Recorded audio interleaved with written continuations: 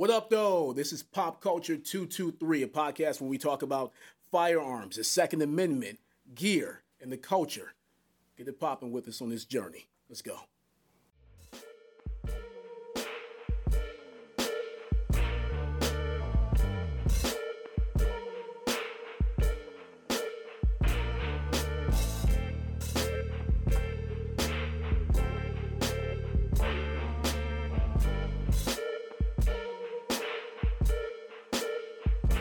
What up, though, everybody? This is another episode of the Pop Culture 223 podcast. What up, though? I done messed that up.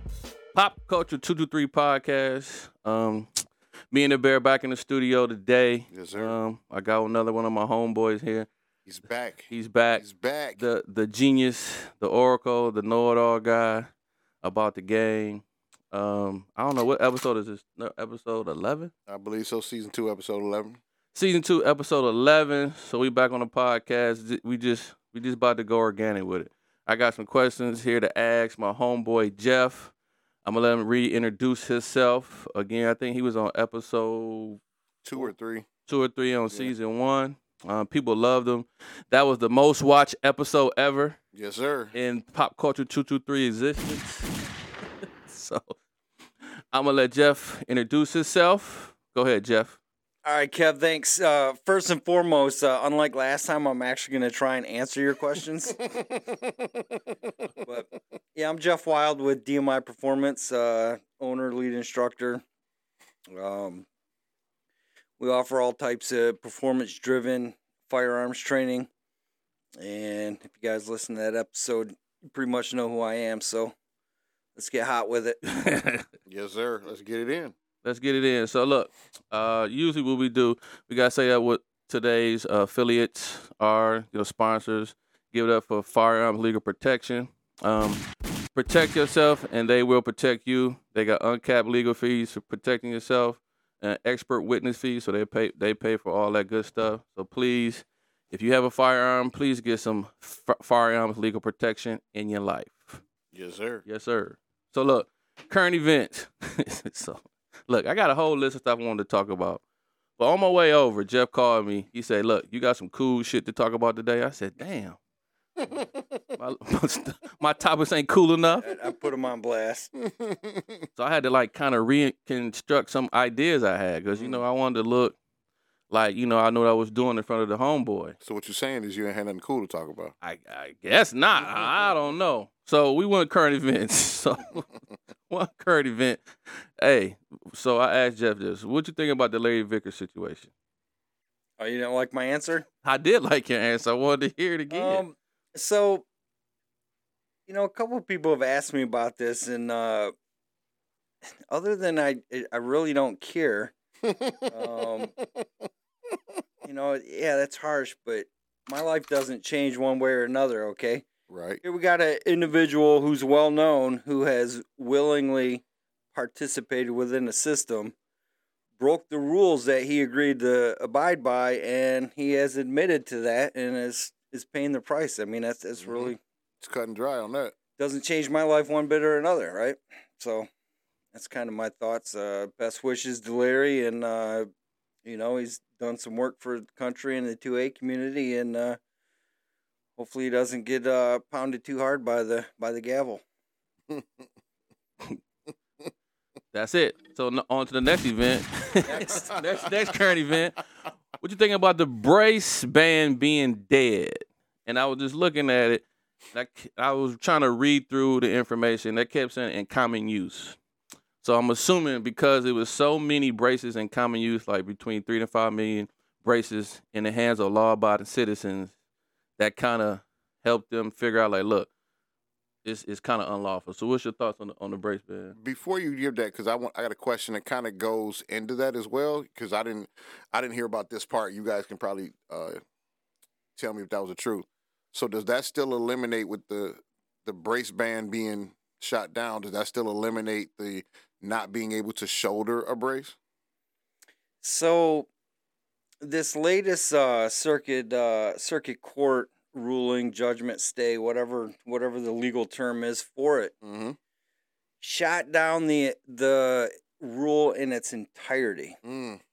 So not just the brace part of it. So anything that was included in that ruling was shot down, is what my understanding of it is. And Gotcha. That's what I kind of thought too. so back to KJ's question there. I was talking to some guys at the Axe match yesterday that were talking about this, and my thoughts on it was actually nice to see that we have this three-headed beast of government that is designed so one branch isn't more powerful than the other, and they equal each other out. And it's been nice to see that this judicial branch is holding its own and striking down a lot of stuff that that's being pushed through, or as we're seeing, is just flat out illegal, right? So it's refreshing to see that the system can actually work. If it's pushed the correct way, you get the correct drive behind, you get some dollars pushing these cases. So that's excellent. So when it was in the appellate court, I believe when they referred it back to the circuit court, one of the key points that they said was that this will likely be shot down, or it is likely illegal. You can't reclassify a pistol just because it has a brace or a stock on it. A pistol is always a pistol. And so when they finally gave this current opinion or decision, it flat out just said that Congress has given you no authority to create legislation or to change wording within the National Firearms Act. So barring new legislation, none of this stands. So it was an absolute. And so that's good. That's a win. But it also sets the precedence that, if things get crazy and things start to lean one way excessively, that legislation can come in the future, right? So it's kind of a warning. If you're 2A, you got to do certain things to protect it, because all it takes is for a bunch of politicians who hate you and your individual rights to take those away from you. So it's great. It's good to see the system's working, but there is a warning that was within that as well, that if things go a certain way, then this is acceptable. You got to fight it on a different level. Man, and when it comes to a lot of 2A stuff and just gun rules or gun laws as they get pertained to, like you said, in the courts, man, from certain perspective, pretty much almost any perspective, I've been saying that as well. Like, be careful of what you all allow to be classified or put through as what, because you're going to set that precedence that this is okay to do. And I'm talking from the flip side, not from the positive side like we're talking about. Now I'm talking about on the flip side of what's wrong or bad. You're allowing this to happen. So guess what? You're setting that precedence that this is okay. You're going to start having more people doing said event or said thing going that way. Yeah, that's you definitely got to pay attention to that. So what you're trying to say is, if we use the language within the system, is that the laws the Constitution, state constitution, whatnot, is a limit on government power, and all power not spelled out within those documents is reserved for the people. Okay, the people is us, all of us combined. So what you're saying is, and I agree with you wholeheartedly, that because your team jersey is the side that is taking away something from someone you don't like, it's okay. You're just telling them that it's okay to take stuff away from you, regardless of what jersey you're wearing and what jersey they're wearing. Right. Now you open the door for a lot of other, a whole lot of things. Yeah. So I know this was a question I was asking Jeff.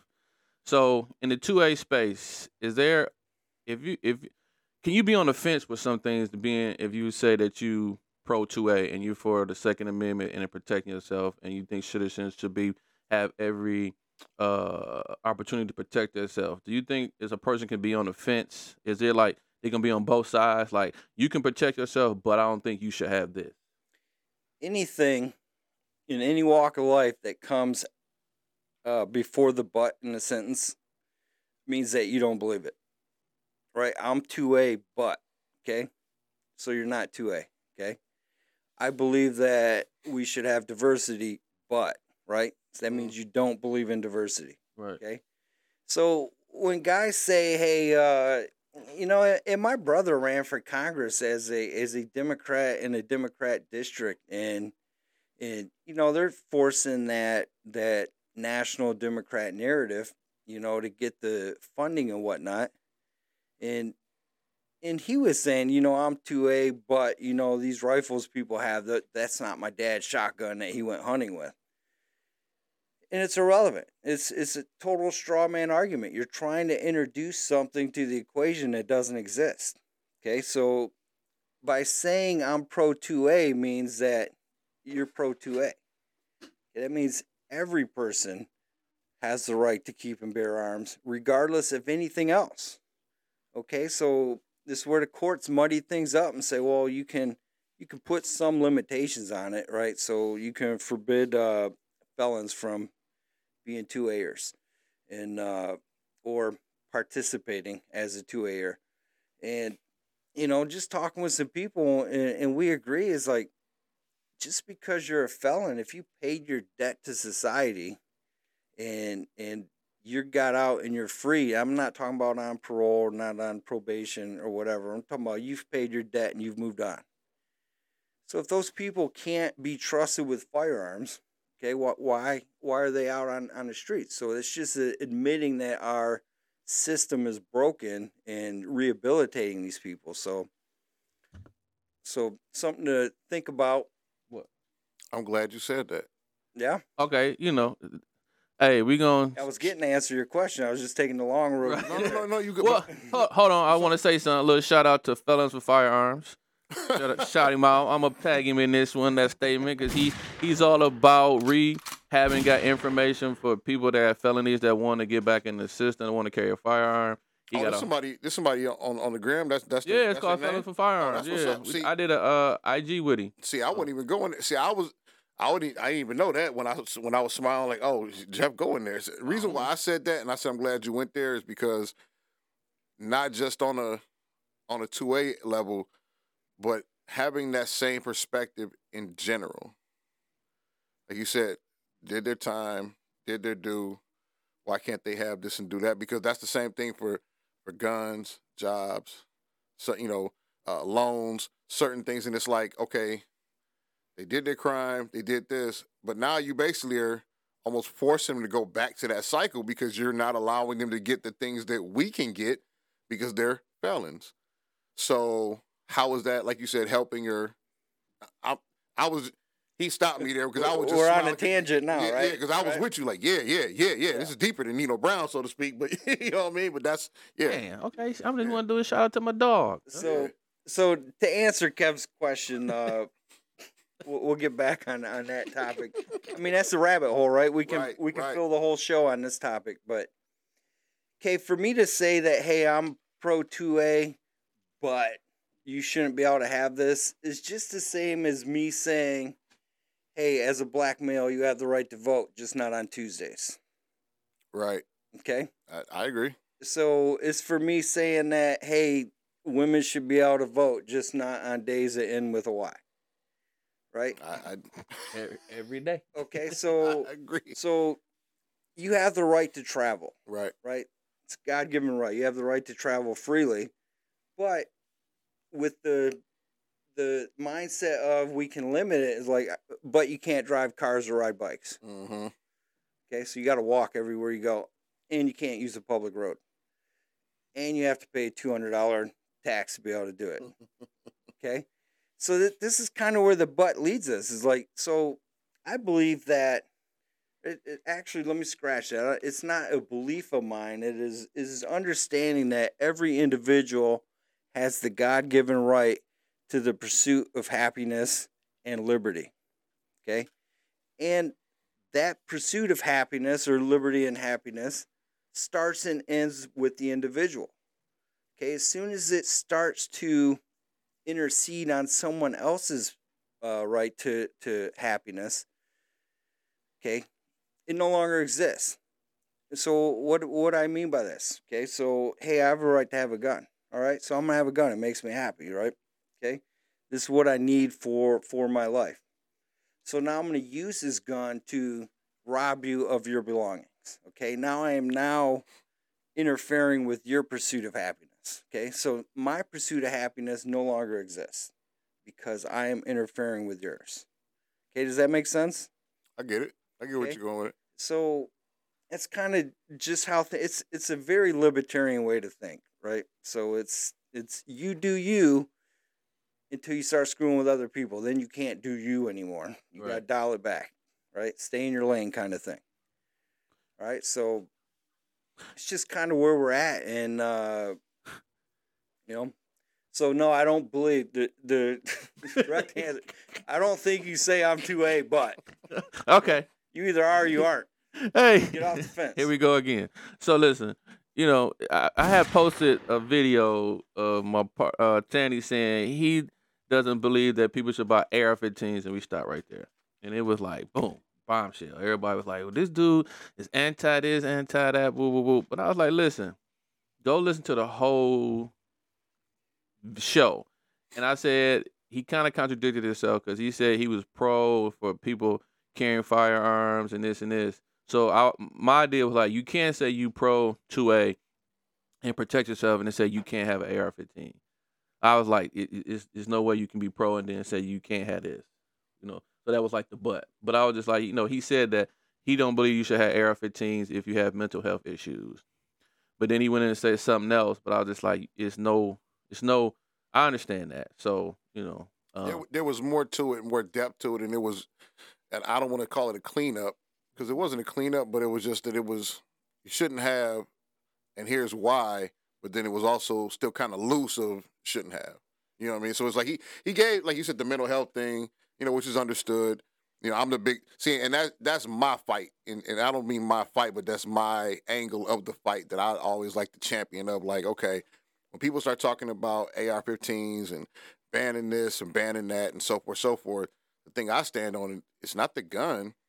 It's look at all the people that have mental health issues that we're allowing to have, and that's the proponent of it. Sure, if you want to ban people that quote unquote shouldn't have guns because of a health reason, okay, if that's the issue, then that should be the issue, not the weapon. Because I tell you what, I can put any number of guns inside a sane person's hand, and they're not going to just run off and just start shooting guns, to kill people, shall we say? I'm shooting guns, but we're all going to go out and shoot guns. But you know what I mean.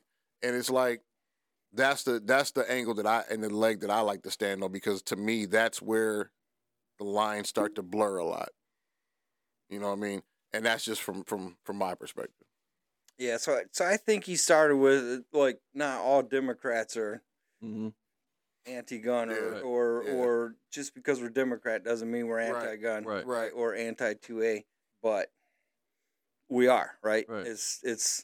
It's the slippery slope of, well, we'll start here. It's just as we talked about, we allow government to take a little bit away, then they're gonna want to keep taking some away, and next thing you know, we're sitting here going like, remember when we used to be able to own guns and shoot guns? Like, it's a slippery slope. Once you open the door, it's like, they take an inch, the next they take a mile. I think there's a flow chart. It's the question is, should government, and the answer is no. Right. So. All right. So, hey, we jumped into that. So like that one, huh? Yeah, I love that one. Hey, you got a class coming up in December. It's the low light class, right? I need to get into that class, but just talk about that class and just give us a little insight on what that class offer, and just some topics or ideas or methods you like to teach in that class. So the class you're talking about, if you go to dmiperformance.com, is primary handgun low light applications. In that course, it has a prerequisite of being in primary handgun 2 days before or an approved equivalent. And the reason why we have that prerequisite is we're not teaching performance shooting fundamentals. We're not teaching you how to manipulate the gun. It is strictly understanding lighting sources, how to get the light in play, a lot of one-handed shooting type stuff. So you got to have a little bit before you can get in that class. It's not where you come out of your CPL class saying, all right, I'm ready for this low light stuff. So what do we cover in this course? You know, we understand lighting, what it means, what the terms mean, different techniques. You know, where do you carry your handheld white light source? We just kind of do a show and tell with different white light sources, so students can see what's out there and what works, what doesn't work, and then the different techniques for employing the white light source. Oh yeah, he's got his IED. All right. I thought that was a vape pen. Oh no, That's what it looks like. It's an Olight white light source, as he said. Okay. So 1,000 lumen, you know. nice. Little banger there, literally, right? Might explode. Right. But anyway, just to keep going, you know, some one-handed shooting stuff, employing the lights, the difference between handheld lights and weapon-mounted lights. I think we even talked about that a little bit on the last show. So Yeah, I kind of remember. Yeah, we did. that's pretty much it. The now is when you teach in a low light class, is the one technique that's favorable for like to always use in a low light situation? Like what they say, like the FBI this and the I honestly I don't think so, just because when you're doing administrative tasks, okay, then holding the light up out above your head's obviously not going to work, right? So sometimes that cheek. chin or cheek or neck technique works. So I'm going to jump ahead here because I know you're going to want to talk about it. But in Performance Fight Club structural applications, we have a no light portion, and that cheek or chin technique or neck technique actually was the favored one between most of the students once they started processing the structures and trying to ID threats. So I don't think anyone stands out, you know, as, hey, this is the absolute one to go to, because I think they all serve a good purpose. So it's just understanding the techniques and where to apply them is what's important there. So I know you mentioned something about prerequisites, and can you talk about that a little bit more? Like, is that something that can slow down a class if, say, you just allow a person to come in because they said that they train with Billie Jean and or you know what I'm saying, or this and that, and come into class and you find out they don't have the skill set. So vetting an instructor and also vetting students, is that like very well for as far as an instructor, vetting a student, is that very important? It is, because, you know, if a shooter's not tuned in, and that's why anything above a level 1 course, we start with a skill validation, okay? So regardless of what prereqs you said you had and we approved them and let you in class, you got to perform right out of the gate, okay? And hey, this guy has some fundamental issues. This guy has some manipulation issues. You know, they need some work before they can get in here, and this is not the course that we do it in. And if it becomes that course, everyone has to be on that level to dial it back, or else they're not getting what they paid for. So, Right. So you, in turn, you tell that person to step out, maybe come back to my handgun 1 class, or do you keep working with them? It depends. It's a case-by-case situation. You know, if they're close, you know, we just do a quick refresher on fundamentals and you kind of work them through. If they're far off, then it's like, hey, man, feel free to spectate, but you're not shooting today. Okay? Safety first, right? It was your choice. You made the choice, thus, therefore, you made the wrong choice. Okay? Larry Vickers the stuff, right? Own it. Own it. Well, and what you call develop? Listen, I took his. That's it. No, that's called the Larry Vickers, right? The laugh. So look, I took a class with Jeff, my first time meeting him, and it was a validation. And I want to say we started at 5 yards, and then we went to 10, 20, and it was a score at the end, and my score was shit. He's like, if you don't score above this, your ass is going home. I was like, oh shit, I'm going home. I was nervous as hell that I was about to go home, but he put stress on the students to perform at a level to see where their faults at and what they thought they were, and then you was out there shooting, come to find out you wasn't that. So, like I said, that prerequisite. I mean that test, that validation test, it puts stress on it, especially in a student. If you think you can perform, because I know I was like, wow. Now that was my first time at the class, and it's a little different. But now, I'm a little bit more calmer. Hopefully, a better shot at that from then and now. So, let me tell the story from my from my your vantage perspective. point. From your perspective, From my perspective. So here we go. So KJ, he may have been turned on to us from a mutual friend, and kind of ran into him hanging out at the discount CPL store, and so whatever. So that used to be everyday handgun, or it may have been turn. It's just a little bit different for you. It may be Here we go. All right, Kev's not allowed. He's allowed to turn his head and not talking to the mic, but I get corrected. All right. No, you were good. It just swung on its own. I'm like, yeah. Put this back in. I think I'm pulling the wire under the table here. I think Kate is hitting the table and it's bouncing. Oh, probably my big paws. I'm sorry. All right. So anyway, it might have been handgun manipulation too, whatever we called it back in the old days. But now that's basically day 2 of primary handgun 2-day.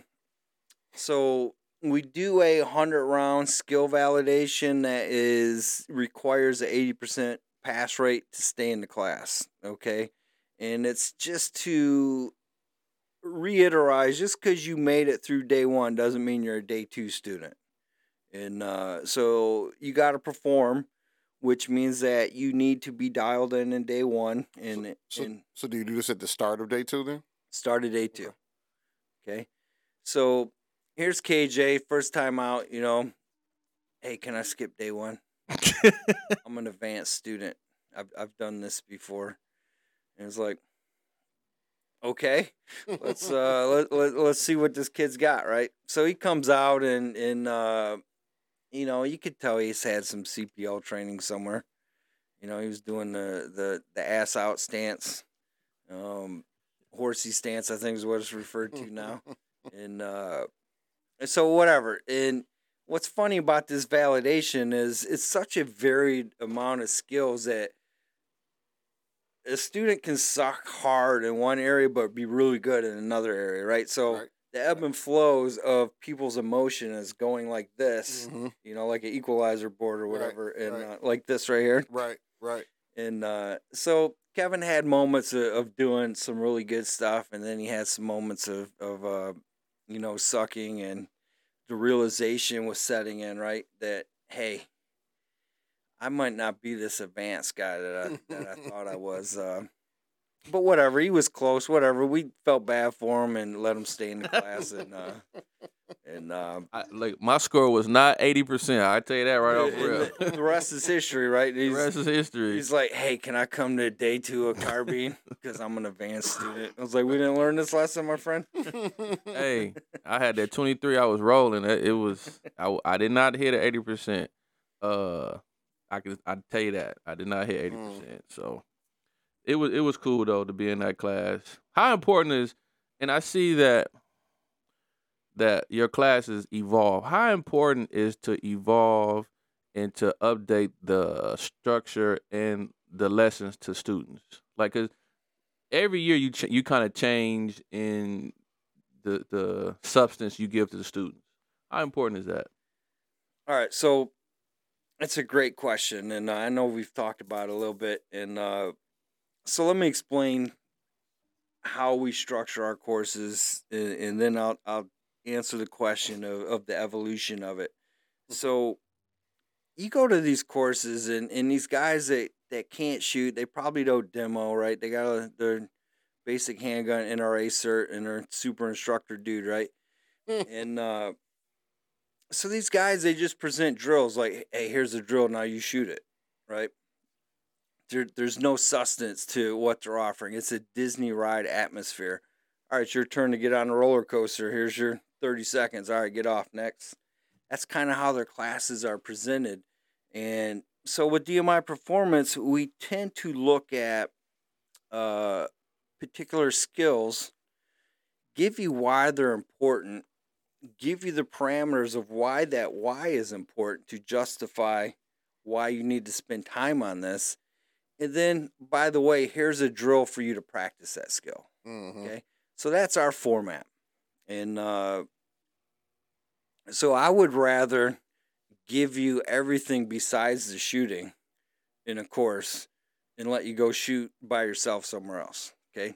That's how I look at the courses. So when you talk about the evolution of it, if we look at day one of primary handgun 2-day, the drills are almost the same as they were 10 years ago. Okay? But what we do to get to those drills is where the evolution is. And, maybe some stuff falls out, some stuff comes in.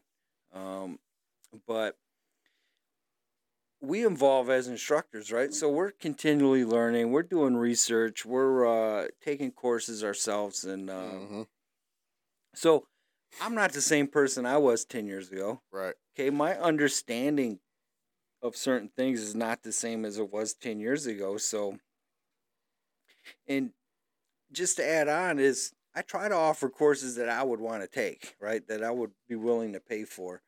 And so if I come up with some new information, that has helped me, it would be a disservice not to stay with you because, that's how they taught me in NRA 15 years ago. Right. Okay, this is the only way. This is the way, right? Right. And so we're constantly evolving stuff. And KJ was like, hey, man, you've been sneaking off taking some classes, Jeff.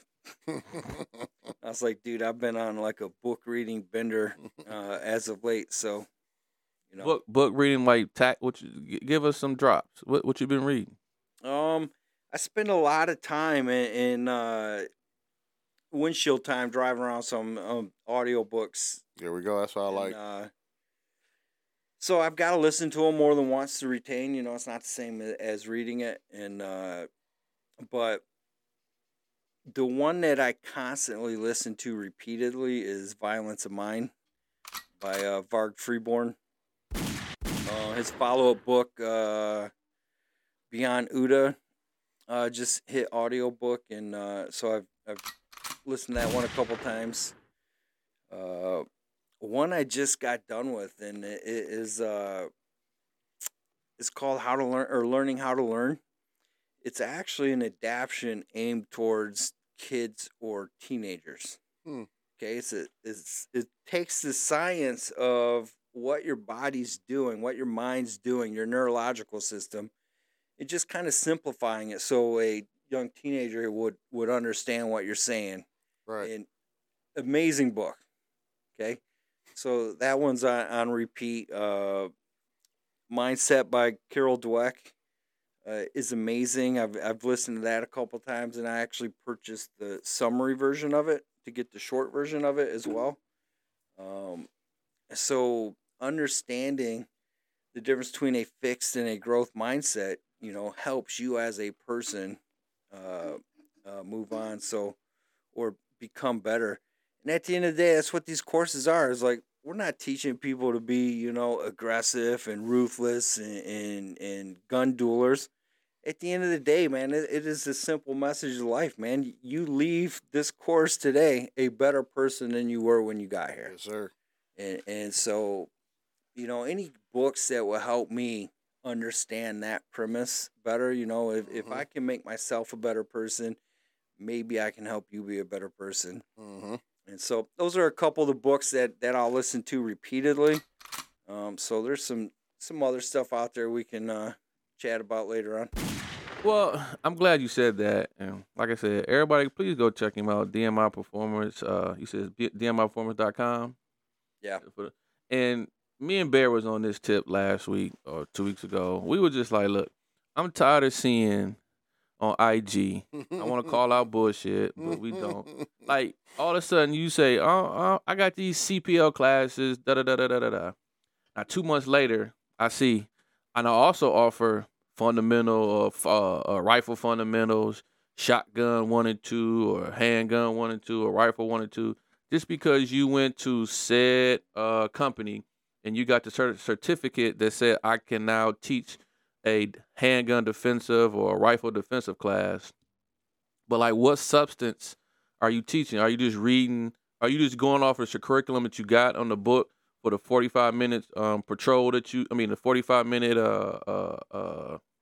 book you read or whatever? But that's why I was just like, I just don't. It's just something. It's just a pet peeve of mine. Like, I just hate to see that. All of a sudden, you teach CPL classes.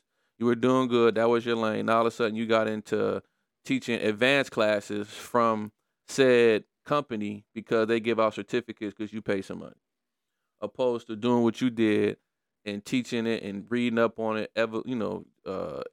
Taking the classes from here. Evolves into this because you're reading books, you're putting substance back in the class to put substance into the students. That's what I'm talking about. That shit right there is what I'm talking about. That's why you need to go to DMI Performance. He giving you more than just, correct. He giving you substance and the why. All right. Was there a question mixed in there? No, it wasn't. It's just, I was just, it's just one of. Well, basically what happened was we were, and I'm going to have to cut that dead silence part out, even though, and make it shorter because it was funny though. But basically we were just talking about like calling bullshit when bullshit needs to be called. And it's like, I've always felt on the error of the side of I'll call bullshit, but because I don't want that side of the fight. I don't have the time or the energy. I mean, I call out who it was that did said bullshit, but I'll call out the bullshit in itself. And then people that, follow each other, we follow each other, whatever, you'll know who I'm talking about. And I got no problem coming to you directly, but I'm not going to put you on blast like that unless it's super egregious like certain stuff is. But like what he's talking about too is, so like what I like to think of in myself is I learned from KJ. I learned from you. You know what I'm saying? I learned from people that do this and have been doing this longer than I have. So what I do is I literally take whatever knowledge I can take as a CPL instructor, as a basic shotgun and basic AR instructor, and I make sure that I'm a better instructor by whatever I learned from you all. I don't pass on and say, hey, I'm going to teach you guys how to run through walls and tactical this, that, and the third, and so forth. But what happened was me teaching a basic shotgun course, somebody took a course, took said basic shotgun course, and then all of a sudden they were teaching shotgun. Shotgun master. And it's like, wait a minute, you didn't even go through the course to do it. You took it as a student, not as an instructor course. Like, I took the actual, my NRA certs those are part of my NRA certs. But like, again, I'm not afraid to say that mine are basic. You want to know more? Go see DMI Performance. You know what I mean? That's more advanced training. I'm not opposed to or, shy about saying it. That's what I teach, entry level stuff. Mm-hmm. That's what it's for. It's entry level. And I tell people all the time, go take advanced stuff. If we want to do advanced, we can do advanced, but this is what this is. But said person literally was just like, oh, okay, took the class, and like a month later, hey, come see me for this shotgun course. Whoa, wait a minute. What? Yeah, but you taking outside training and you ain't sitting on your butt. You taking outside training and you putting that into your curriculum. Right. So that's basically, I'm just like, look, don't sit on your butt and just read something off said platform, and now you are a defensive handgun instructor. I guess that's just. We're saying the same thing. Yeah. I'm just saying that literally, you're saying the same thing I'm saying. Where, like I said, I take the knowledge that I get and I pour it into, and make my basic class a little more than basic because I have that extra knowledge from you all, from everybody else and other shooters and other instructors. Right. Versus, like you said, and I'm saying, we just saying it different ways. Somebody taking said class or only reading said book and then popping out, hey, I do this now. You know what I mean? That's take my classes. Yeah. $250 shotgun class. Right. So I guess my feeling on this is, are they successful with it? Are they like actually getting people to pay for it? And if they are, okay, what do I need to do to get some of that action, right? Because I'll actually give these guys something for their money, right? Some value. So, I don't know. I'm torn. I believe in free market capitalism. Right. Don't want to knock someone's hustle, but at the same time, if they're selling, hey, this is how you gunfight with a shotgun, or this is how you gunfight with that, and like can't even pass a whatever. It's not even a qualification, but you couldn't even pass personal protection inside your home. Right. 100-round range session, Mm-hmm. which to pass that class, you actually have to pass that. So I don't know. It's a slippery slope. I'm not trying to hate on anyone like that, but it's sometimes I just shake my head and even learning what not to do is still learning, right? Still learning. Yep. So always a student. In my history of taking classes, there's only one that I said, if I actually would have paid for this, I would ask for my money back. So you still can learn. Just people just got to understand that, hey, and I tell people this too with DMI performance, like, don't believe me because I tell you to believe me, right? You get out there and you experience other things and validate, okay, your own decisions based off of multiple things. And even our higher end classes, I say, hey, this isn't the gospel, right? This is my take on it to introduce you to what else is out there beyond us, just to dip your toe in the water. Mm-hmm. And I don't know, it's tough. There's a lot of, as you guys put, bullshit out there. And sadly, with our 8-second attention spans, we eat it up as the gospel, and this is good information. But then they can't shoot themselves out of a wet paper bag. So going to that, because you kind of went to the question I was about to get to. So how do you feel about, or how do you handle, Jeff, a person that say, even if they're coming to Handgun One, and they, been through CPL, some type of training, small training, but you can tell that they have like severe bad habits. Like their grip is totally terrible. Mm-hmm. Their stance is super robotic, or like you said, it's the squat down at, butt out, so forth, whatever. But horsey stance. The horsey stance, right? And as they've had just bad habits with it, and they're teacupping with their hold, or it's a a loose kind of. How do you handle those people as far as students? Do you take the time to kind of recorrect? And I mean, from, like I said, the basic, your original first entry level, handgun class. All right. So primary handgun on day one, we are going to hammer a mindset and preparedness lecture. Okay. And we talk about the growth and the fixed mindset and the pros and cons that are associated with that. And then we talk about a winning or a warrior sub-mindset, okay? So we lay the groundwork and developing a personal mission statement of why you're doing what you're doing. Okay, so we establish that right off the bat, okay? And then we go into performance shooting fundamentals, all right? So once we've established, okay, the mindset and your mission statement, we can always refer back to it. Mm-hmm. Okay, so we do. It's part of that course. It's part of the first half of the day is to get people to a certain point, and once they establish what their personal goals are, the question is very simple. Well, why are you doing something that takes you away from that? Right. Right. So, hey, you're holding a gun here. Where did you learn it?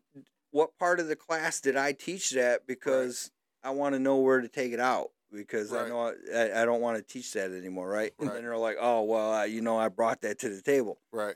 It's like, all right, well, you're sucking, right? So it's the bullets don't lie. You're having a poor performance, but you want to perform at a high level, so we got to look inward. It's Right. the hard question. Right. No one wants to look inward and take ownership in their own buffoonery, but that's me being nice and not cussing. All right, so they got to take ownership, right? And no one wants to look in and be like, yeah, I'm the reason why I suck. You know, we Right. want to blame it on something else. We want to be able to buy a quick fix. And so once you establish that working mission statement, it's very easy, because when you start asking that question, why are you doing something that takes you away from that? Mm-hmm. You know, you almost feel stupid. You're Right. you're like, you're right.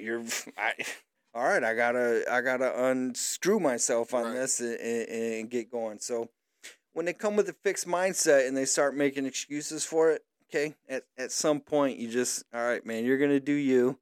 All right, you paid me to listen to me talk for 2 days, Right. and you know, hopefully something resonates at some point, to get you thinking a different way, and you know, and it usually does at some point, right? Mhm. But it's tough. But yeah, we really try to you know, F those I was situations. about to say, you try to un-F that, huh? Go un-F yourself. Yeah. So let me ask you this. I know I said we're gonna get into it. You had I don't want to say, you had a structure class a week ago. So what did you see in that class when you seen the students run through structures and using the low light? Because you said you did a demo low light class, or it was some low light involved in the structure. What did you see from students when you had returning students, alumni come in that class to use skills you taught them? Like what was that like? All right, so I'm not gonna lie, this is probably the funnest presentation of any course that I've ever done. Okay, I had a riot in it. The students had a riot.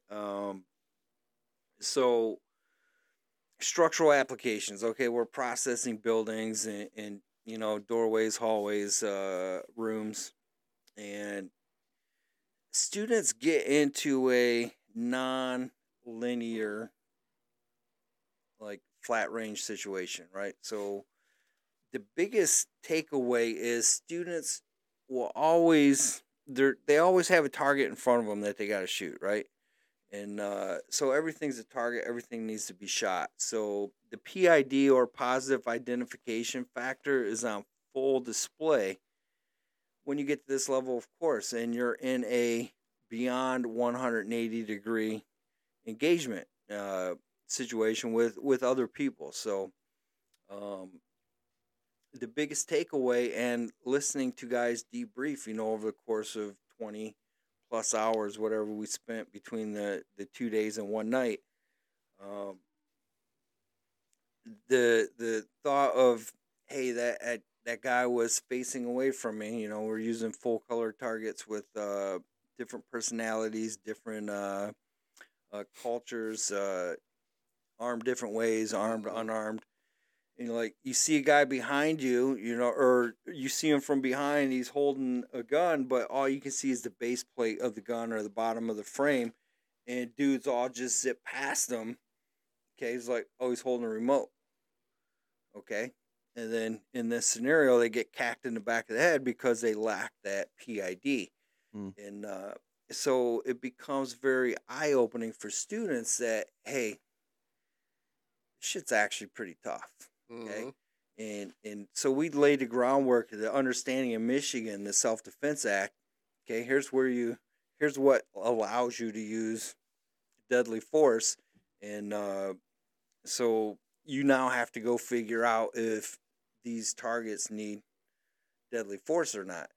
Okay, and it's a weird paradigm shift where, you know, you introduce that, hey, this is NRA, right? Personal protection inside the home. There's that verbal component. So issuing commands, and we remind them that there's a verbal component, and then you see where their processors are breaking down and they can't formulate words, or you see that they want to talk to the guy with the Draco pointed in their face with the finger on the trigger, and they just blow the guy away that's got a knife that's 15 yards away from him, right? So You know, and then as the instructors are role playing as the bad guys, you know, certain words trigger them and they shoot them, and they're really seeing that, hey, this is tough. Like the reality of what I'm doing. Okay, everyone has a image of what their self defense situation is going to look like, right? And until that vision is tested, okay, it's a fairy tale, and so it's being tested in this environment as much as it can, right? Without the human element of going force on force. And, you know, that fantasy is being shattered. Okay. And we see students are dialed in more than they've ever been. And they were lucky to shoot 100 rounds over the course of 2 days and one night, right? So it's not a shooting course. And they're just soaking it up like sponges, just taking it all in and like, holy crap, I understand this concept of VUDA now and the orientation of, you know, my training and my life experiences, which is nonviolent, that I'm just breezing past these threats, not even thinking anything of them. And, you know, depending on what the scenario is we give them. And so I hope that answered your question, but. So did you see some differences going from daylight to low light with the students? Low light, you know, they say it's the dark monster or whatnot. The biggest thing that comes about in the low light is the inferiority of lighting equipment, right? You know, you get a group of students, they go in, they put their Wonder Blasters out there, you know, and or their light sticks, and it lights up the entire structure. Okay, then you got the guys that looks like he's holding a birthday candle, walking in the middle of a room, right? And so you're like, oh, which do you prefer, Jeff? I prefer all the lumens. So the you know, when PID in sunlight is tough, and then you add the darkness, you see that they're like, holy crap, this is just times 1,000. So is it some equipment or brands that you like to run, like to have on you, like for what? for your weapon light and your personal, on your blaster and on your handheld? At this moment, if I'm gonna have a weapon mounted light on a handgun, I'm really big on the Surefire X300 Turbo. That one's excelling right now, and you know, it's a common footprint. You know, so your holsters have worked over the last, you know, couple generations or iterations of that. On a rifle light, I'm really digging the Cloud Defense Rain. I'm not the biggest fan of their switching, but there's some workarounds for that. So, you say Cloud Defense Rain? Yes, REIN, I think is how you spell it. The Rain. Okay. That's the model. That's the model. And then for handhelds is the Cloud Defense MCH. You got the couple versions of it, and then you got a duty version of it. How many looms are those? I don't even know. I mean, is that the one with the one you had at one low light class? Thing was last year we did a structure class, and that thing was bright as a damn. It was the whole night. The whole area was lit up. So that's Candela. The lumens is the light at the lens. So you're looking at Candela, which is the horsepower you're throwing downrange. So, you know, you're looking at these lights now are 80,000 to I think 150,000 Candela out there. So they're pretty sweet, and they're throwing it far. So are you pro or kind of against more looms than Candela, or what's your stand on that? Well, I think the industry's finally caught up and realizes that Candela is the better measurement to use versus lumen. Just the light at the lens is irrelevant to the equation. I think too. The standard now is for a lot of weapon lights, not the minis, but like regular. It's kind of seems like it's been 1,000 now, as far as lumen, and I think the Candela is like 20,000 or 40,000 or something like that. Yeah, that's probably pretty light on the Candela at this point. Yeah, it seems like 1,000, 1,100, 1,200. Yeah, lumens 1,200. Yeah, kinda like, where that's what I'm saying. Like see, I probably am a little where short it's on the settled in. Candela, but yeah, that's. Yeah. I know it's at least what I say 30, so probably like 40 or 50 is like Yeah. bare minimum kind Yeah, of. I like see. standard I kinda see a thing. lot of them. They're like like you said, 85 candela. Yeah, Yeah, I don't they're know. they're over 100 now. So yeah. So let me ask you this this on the low light. Is there a when you positive IDing a target or threat, is it the amount of time you supposed to flash that light on, like it's on off, or do you keep it on the target until you ID it? So the question is momentary lighting versus constant lighting. Okay. You asked me the question, or you Well, corrected my that's question? the question you actually asked. So, You corrected my question. everyone's processing power is different, right? So how quickly you observe and orient yourself to make a decision is different than Bears is different than mine, right? So I find that we see and think the best in the light. Hence the lights are on in the studio here, right? We're not sitting here in the dark. Right. So, Right. So I'm more of a constant on type person. There's some validity to the momentary, but if we're trying to decide, hey, does this person need deadly force or not, then it's very important that we make the right decision. So I would leave the light on as long as it takes to make that decision. Agree 100%. So we about to get out of here, wrap it up a little bit. Give me some, and I we see this. I don't say I see this a lot, but people talk about when you at a range or indoor outdoor. What are some tips you give some of your students to work on recoil or try to get better at shooting? Do you like when you what's your game time when you go into a range? What's your game time plan? Do you start off close Give or us do just one. do you One do you good tip. say I'm gonna put it back to the wall and just rack off some rounds or what? And I said I one. said 3 tips. Oh, you said 3? Oh, I mean, okay. he can it's- say it's- one, No, but no, I ain't hear you say 3. My bad. It's the only reason why I was saying I gave a number because I know he can go on. We can go Hey, on these forever guys are about trying to that. push me out of the studio. I'm not. Hey, No, KJ, no. you're paying extra today.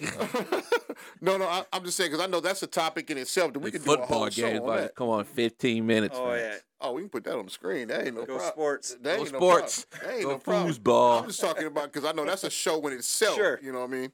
So, So yeah, give us 3. all right. So, in a quick sense, it depends on what I'm trying to work on, Right. right? So, if I'm trying to get back to the basics, right, and I'll work fundamentals, we've got our DMI performance target that has all of our fundamental drills on it. And I may hit that, for 100 rounds, working each fundamental individually. Okay. If I need to, hey, man, I've been kind of screwing up lately. I need to get back to basics and reset. Okay. Right. So we'll do that. And that's trigger discipline. Okay. It's concentrating on follow through. Okay. With the horizontal lines and whatnot and seeing the sight, calling my shot. So that's that. If I need to focus on distance, then I'll skip the up close stuff and just jump right into it. And if I'm having some fundamental issues, then I'll move up and do some fundamental drills and then get back out to the distance. Okay. So it really just depends what I want to do. But I mean, if you guys want to learn these drills, you can come to the Primary Handgun 2 day. Is that target training, is that only for DMI performers or is it open to anybody that wants, like, I want to jump on there? What do you mean? Because some people, some companies, you can go download their targets and their skill. I mean, targets and that drill with that skill. But some of your drills is only for DMI performance students. So we have the DMI Performance Garage, which is our alumni group. We got a Facebook group, and we do have older targets in there that we used to use. We've just combined them all onto one target at this point. So as an alumni, you have access to that. Earlier in the year, we were doing drill of the month. I just got too busy to follow up on it, after the first few. I remember you talking about it the first time. Yeah, so that stuff is there. It's just being open to anyone on the website. I don't have that set up right now. So it's just something we give to our Performance Garage members as a perk to working with us. See, alumni get those benefits. Alumni get the benefits. It just, only why I asked that because I was curious to get some sneak skills or something. So, so you want to tell me stop skipping day one? Right, stop skipping day one. Because, we go out to the axe matches and, coins be out there and they be out at distance. Them sometimes they not close. They like at, 15, 25 yards. I'm just like, man, I need to work 30, on that. 40 yards with a big non-threat behind it. Big non-threat behind it. You still think about the 8-inch coin at 30 yards, ain't you? Yeah, you got the non-threats behind it, and then you go down there and look at the non-threat, and you didn't skip one right off the side of the coin into the to the chest of the non-threat. So I was just like, man, I'm trying to figure out, when I go to the range, what I'm working on. I still use the dot torture and those 2 or 3 inch squares. So I use a lot of that stuff up close, and then I push it out. But like I said, it all depends on what I'm working on or trying to accomplish that day. So I was just trying to see some give us some tips from the master over here, DMI Performance. Give us some tips of the day, so some people when they look at this, they like, man, I wanna be a DMI Performance dude. What can I do to improve my skills? So you gave them some game. Yeah, I guess the advice then would be if you only did one thing, work on your performance shooting fundamentals, isolating them and with a laser-like focus. There it is. There it is from itself. DM Jeff Wild, DMI Performance. Hey, if we're up against time, I wanted to add, because I told you there was a number that existed, and I wanted to go back to the I'm Pro 2A, but I told you there was a number existed, and I checked my notes, and I remembered what it was, okay? So the argument said, hey, you shouldn't have an AR-15 because, the kids, people are going in and shooting these schools up, and kids are dying, okay? It's propaganda. All right, it's flat out that it is the chance of that happening at your kid's school is 2/1,000,000 of 1%. Okay, why are we terrifying our kids with this? Okay, and we're trying to strip away the rights to keep our kids safe over something that is your kid's more likely to die from hypertension or a cardiac event from the food we give them every day, or putting them in the back seat of the car and driving around. They're more likely to die going to the doctors than they are in a mass shooting incident. So it's just our perspective is so messed up, and it's almost like it's a narrative that's being pushed to keep us divided. But then you see, because you see a lot of schools now doing mass shooter drills, and they went from tornado drills and now they doing mass shooting drills. Sure. I mean, there's nothing wrong with understanding in the event of emergency what our procedure should be. Real quick, at my church with a school, we did a mass shooting a course with a little bit of medical stuff in it, and it was a little different than what's done before. The instructor was great. He's a principal at a Lutheran school, so he's really dialed in with the understanding of school itself and the administration. But what I'm getting at, all right. So we went through with the staff, and I got to be the shooter. And so they went through their emergency procedure. I had a SIRT gun. He's running behind me with a not a flare gun, but a starter pistol that shoots blanks. He says, "All right, every time I see that laser, I'm gonna pull the trigger on this thing." And dude said, "I couldn't reload fast enough. You shot so much." So just understanding, right, how structures work and how thresholds work. It was brutal. Dude said that is the most brutal systematic dissection of a school in this demo that I've ever seen. He said, and you never went in any of the rooms. He's like, the casualty rate was tremendous. And the staff did great. Right? It was one of the better, Right. demonstrations from the staff themselves. But he's like, you've obviously got some kind of training. Turning. Yeah, you're right. It's not you. Like I said, I think it's just the weight of the thing, the weight of table, Yeah. the table. You know what's But it was fun. My wife was like, you shot me from 30 yards away like 15 times. That's why you go out there and do all that stuff. Okay. You know, it's funny. My wife the other day, she was like, I guess everything we just been talking about, whatever. She's like, I know you down there making ammo and you like to go to action, shoot it all up, but you better be making something for the house. I'm like, oh, okay. You know, whatever. And then Right. just that morning, I get a knock on the door.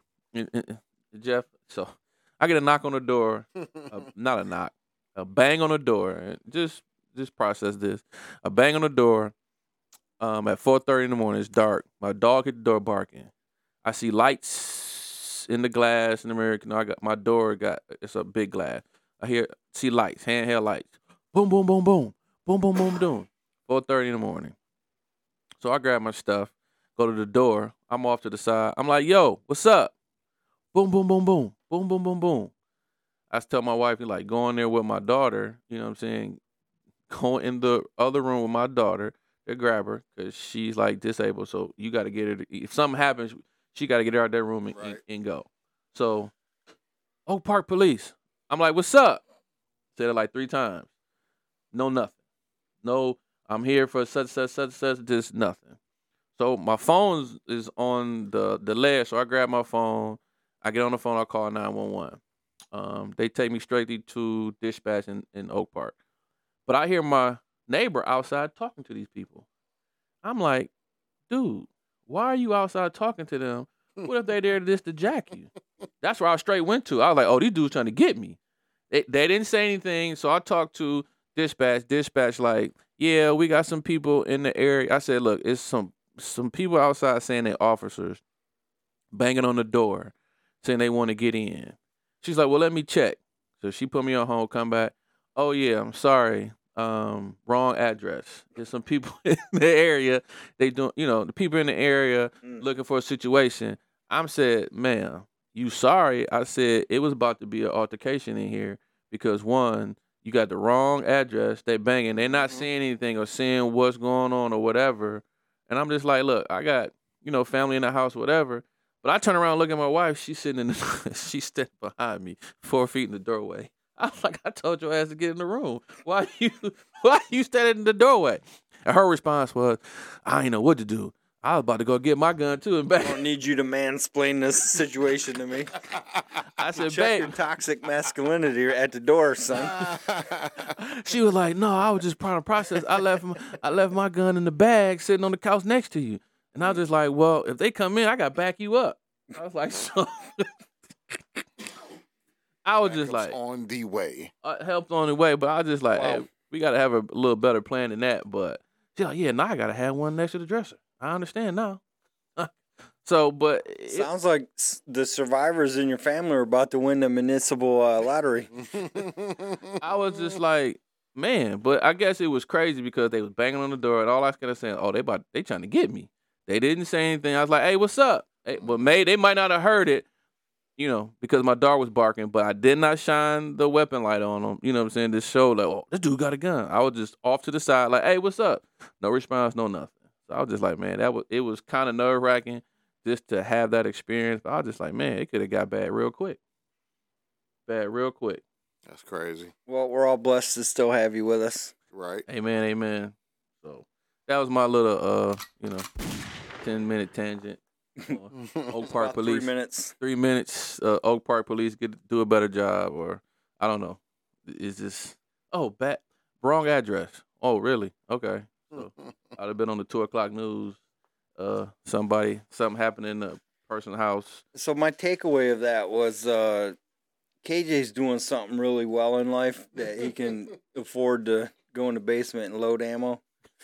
Because even the load ammo cheap right now costs probably three times what a box of ammo costs online. Right. And that's why I was just like, this is not what I thought it was. I'd rather go buy a box of ammo now just for the less time it's gonna take me to make it. But I'm making it. Hey, I bought a lot ahead of time. But like I said, Hey, so your guys at your sponsor at Firearms Legal Protection. Have you talked to them about that situation? it just happened. No, Yeah, I would get some insight. Hey, what happens if this became an incident? right? Yeah, Right. Good takeaway. Good question for Spencer. Yeah. Definitely good question for Spencer. And see what he say about that. Matter of fact, I shoot him an email or text and see what the situation is. But like, where can people find you at, Jeff? Once again, because I know you was on the show again before, but retell them just in case they didn't know. DMIperformance.com is the easiest way, or DMI Performance on Facebook and Instagram. So those are the easiest ways to get at us. Get at us, man. Get at us. And also, man, I don't do this enough.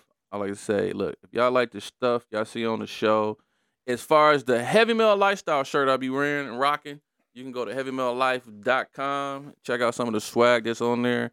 You Yes, can sir. use what is it, Stack Mags 10 to get 10% off. And that's just for the show.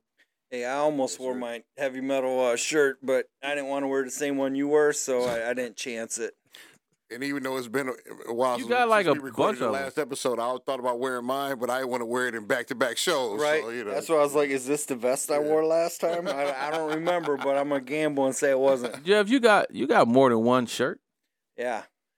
Problem is, been living that relationship and married life, and I've kind of plussed up a little bit. And How's that going? it's going well. It's a good time. Families adjusted very well. And it's always good to have a supportive spouse that believes in what you're doing and gives you the support to get out there and work to better your family. Yeah, a supportive spouse. Yes, sir. I got one of those. Amen to that. Amen Yes, to sir. that. So look, we about to get out of here, man. Like I said, I want to thank Jeff for coming on the show again. Give some of that Jeff-ism to the show. That game, that free game he gave us. But like, look him up, man, because like I said, DMI Performance, the classes and everything, I've been taking them, and it changed my skills. It got me better. Just the mindset of preparedness in situations. So, like I said, I appreciate you, Jeff, like for coming on the show and just being one of the good homies, man. You can bounce stuff off of, ideas, talk to, and kind of hold me accountable for different things too. So It's fun coming out, man. We still got to talk about them Knights armaments and cigars and watches and all that stuff we say we're going to talk A about. lot of and then stuff we from get, the last episode that we yeah. didn't get pushed in. Yeah. So I guess well, that the means cigar game is I guess definitely that means I bear. got to come back. Cigar game is definitely a bear thing because I always ask y'all. I'm new to it too, man, so I don't mind chopping it up. And I still say I'm new because there's so many. The cigars are so plentiful and they change so often sometimes, man. I just don't want to look like a dweeb when I'm smoking one. So sometimes I grab one, sometimes I won't, and I don't know what to smoke. So I just ask questions. So somewhere, I don't know, last month or two or whatever, I kind of went on hiatus where I just like, hey, you know what? I'm not buying cigars anymore. If a friend gives me one, whatever, I'm not going to disrespect them. I'll smoke it with them. Mm-hmm. But I like quit cold turkey and went about a month without smoking any, and then hit a class. And of course, students are like, hey, here's cigars. And Now you got a nice new collection of shit to smoke. I smoked them all. It's like, gotta get rid of them because once I go back to the weekday job and I'm smoking them at work, then it becomes a problem, right? So smoke them all out of class and get rid of them. But so I've dialed it way back because it was a little out of control there. Let me ask you, what is the deal with smoking cigars at a handgun class, like, or just a training class in general? What is the correlation? So for me, He's Hannibal Smith, man. He loves it when the plane. I mean, comes I'm just like, man, why? Are you, that's a great question, right? There's another one. So I got two in today. You heard it. So You heard it, Fats. So here's how it started, right? And it went past this, right? As it was like, all right, now we're smoking 4 or 5 out of class versus 2. So generally for me, a certain cigar is what I smoked at every class that I would bring. And it's a timing thing. Okay, I could look at the cigar, okay, and know where I was at in the time of the class, right? Okay, so all right, this one's That three makes quarters sense. down. You don't understand, but that makes sense. Yeah. So this one's three quarters down. Okay, so that means it should be about noon. Okay, or it should be 11 o'clock. And all right, so this is where we're at in the class. We're right on time. Mm-hmm. Okay. Sir, so just to break it down, I know we shortened, we trying to wrap, but a lot of cigars, depending on which one you are, depending on the gauge and the length and so forth, are basically I don't want to say that they're stuck to be a time frame, but it's a generalized time frame of how long it would take to smoke said cigar. And typically, most of them on average, it's about an hour. And then you got some, like, again, depending on if it's the size of it and the length of it could be a 2-hour smoke. And how aggressive you get. So how that aggressively but you yeah, smoke it, that wasn't the question. I mean, it was the question, but I'm saying why every time you go, well, you see anybody at a training class, so everybody that's an instructor use a cigar as a time thing. I can't speak for anyone else. Okay. It's just when you out there with guns, and cigars come out. That's me. It is it's enjoyable at the same time, right? And it's still the time thing, because like you said, you use it as a time gauge, but it's also I have the time to smoke that now. Well, I took the Hannibal Smith as like that's what it was. That's what I said. That's what I said. He's Hannibal Smith. He loves it when the plan comes together. I just assume guns and cigars. So some instructors have cult followings and whatnot, and they smoke cigars, and you go to their class and you see all the students that are, hey, I've been in this class 5-6 times. And they're all smoking cigars too, because now they're like, hey, that makes me part of the culture. Right. Right? I fit in because I'm smoking cigars and I'm shooting guns and I'm doing something that I've done multiple times, so it's a safe place for me to exist. It's almost like a social event at that point. Mm-hmm. Okay. So it's a I made it here to the advanced class. I can smoke cigars now. I got it. Hey, so check this out. Kick the intro off again. We'll swap shirts. Okay, we'll film the next episode right now. All right, so like I said, we about to end the game, and we up out of here. You got any more questions for Jeff? There, good, Bear? man. I'm good. I'll catch. I know Jeff be on my head like, you gonna have me back on? When you gonna have us back on, man? You're welcome whenever you want to come on. He gonna say, well, KJ don't invite him. You can come on KJ's show whenever you want. Right. You can come on KJ. I just like, look. I don't know who does all the engineering and editing. You come on. I guess I just looked at it like, I ain't want to have him on too much, or just like, man, you can come on there all the time. You can always come on. We can always kick it. Like I said, even when we don't have guests, I don't look at you as a guest. I look at you part of the pop culture family. If I have an ideal or something, or what's the topic, or you got the Reverend Reggie Run on here again, you know what I'm saying? Just ask me. So I'm like, okay, well, maybe I should have, some questions to ask are different, or what's your perspective? Like I said, I posted that question in the garage, and I got a response. That's what I did, just to put some information and get information back out of there. So that's it. I don't really consider you a guest. I just consider you part of the family. So that's it from us. Bear ain't got nothing else. So look, game recognize game. We recognize you, so please recognize us. Please hit the share button and like button. We need all the love we can get to push this game out. Yes, sir. And as KJ said, and Bear backed him up, stop paying for BS classes. Get out there, get some real training. Please get some real training from DMI Performance. Go check them out. Real. And we out.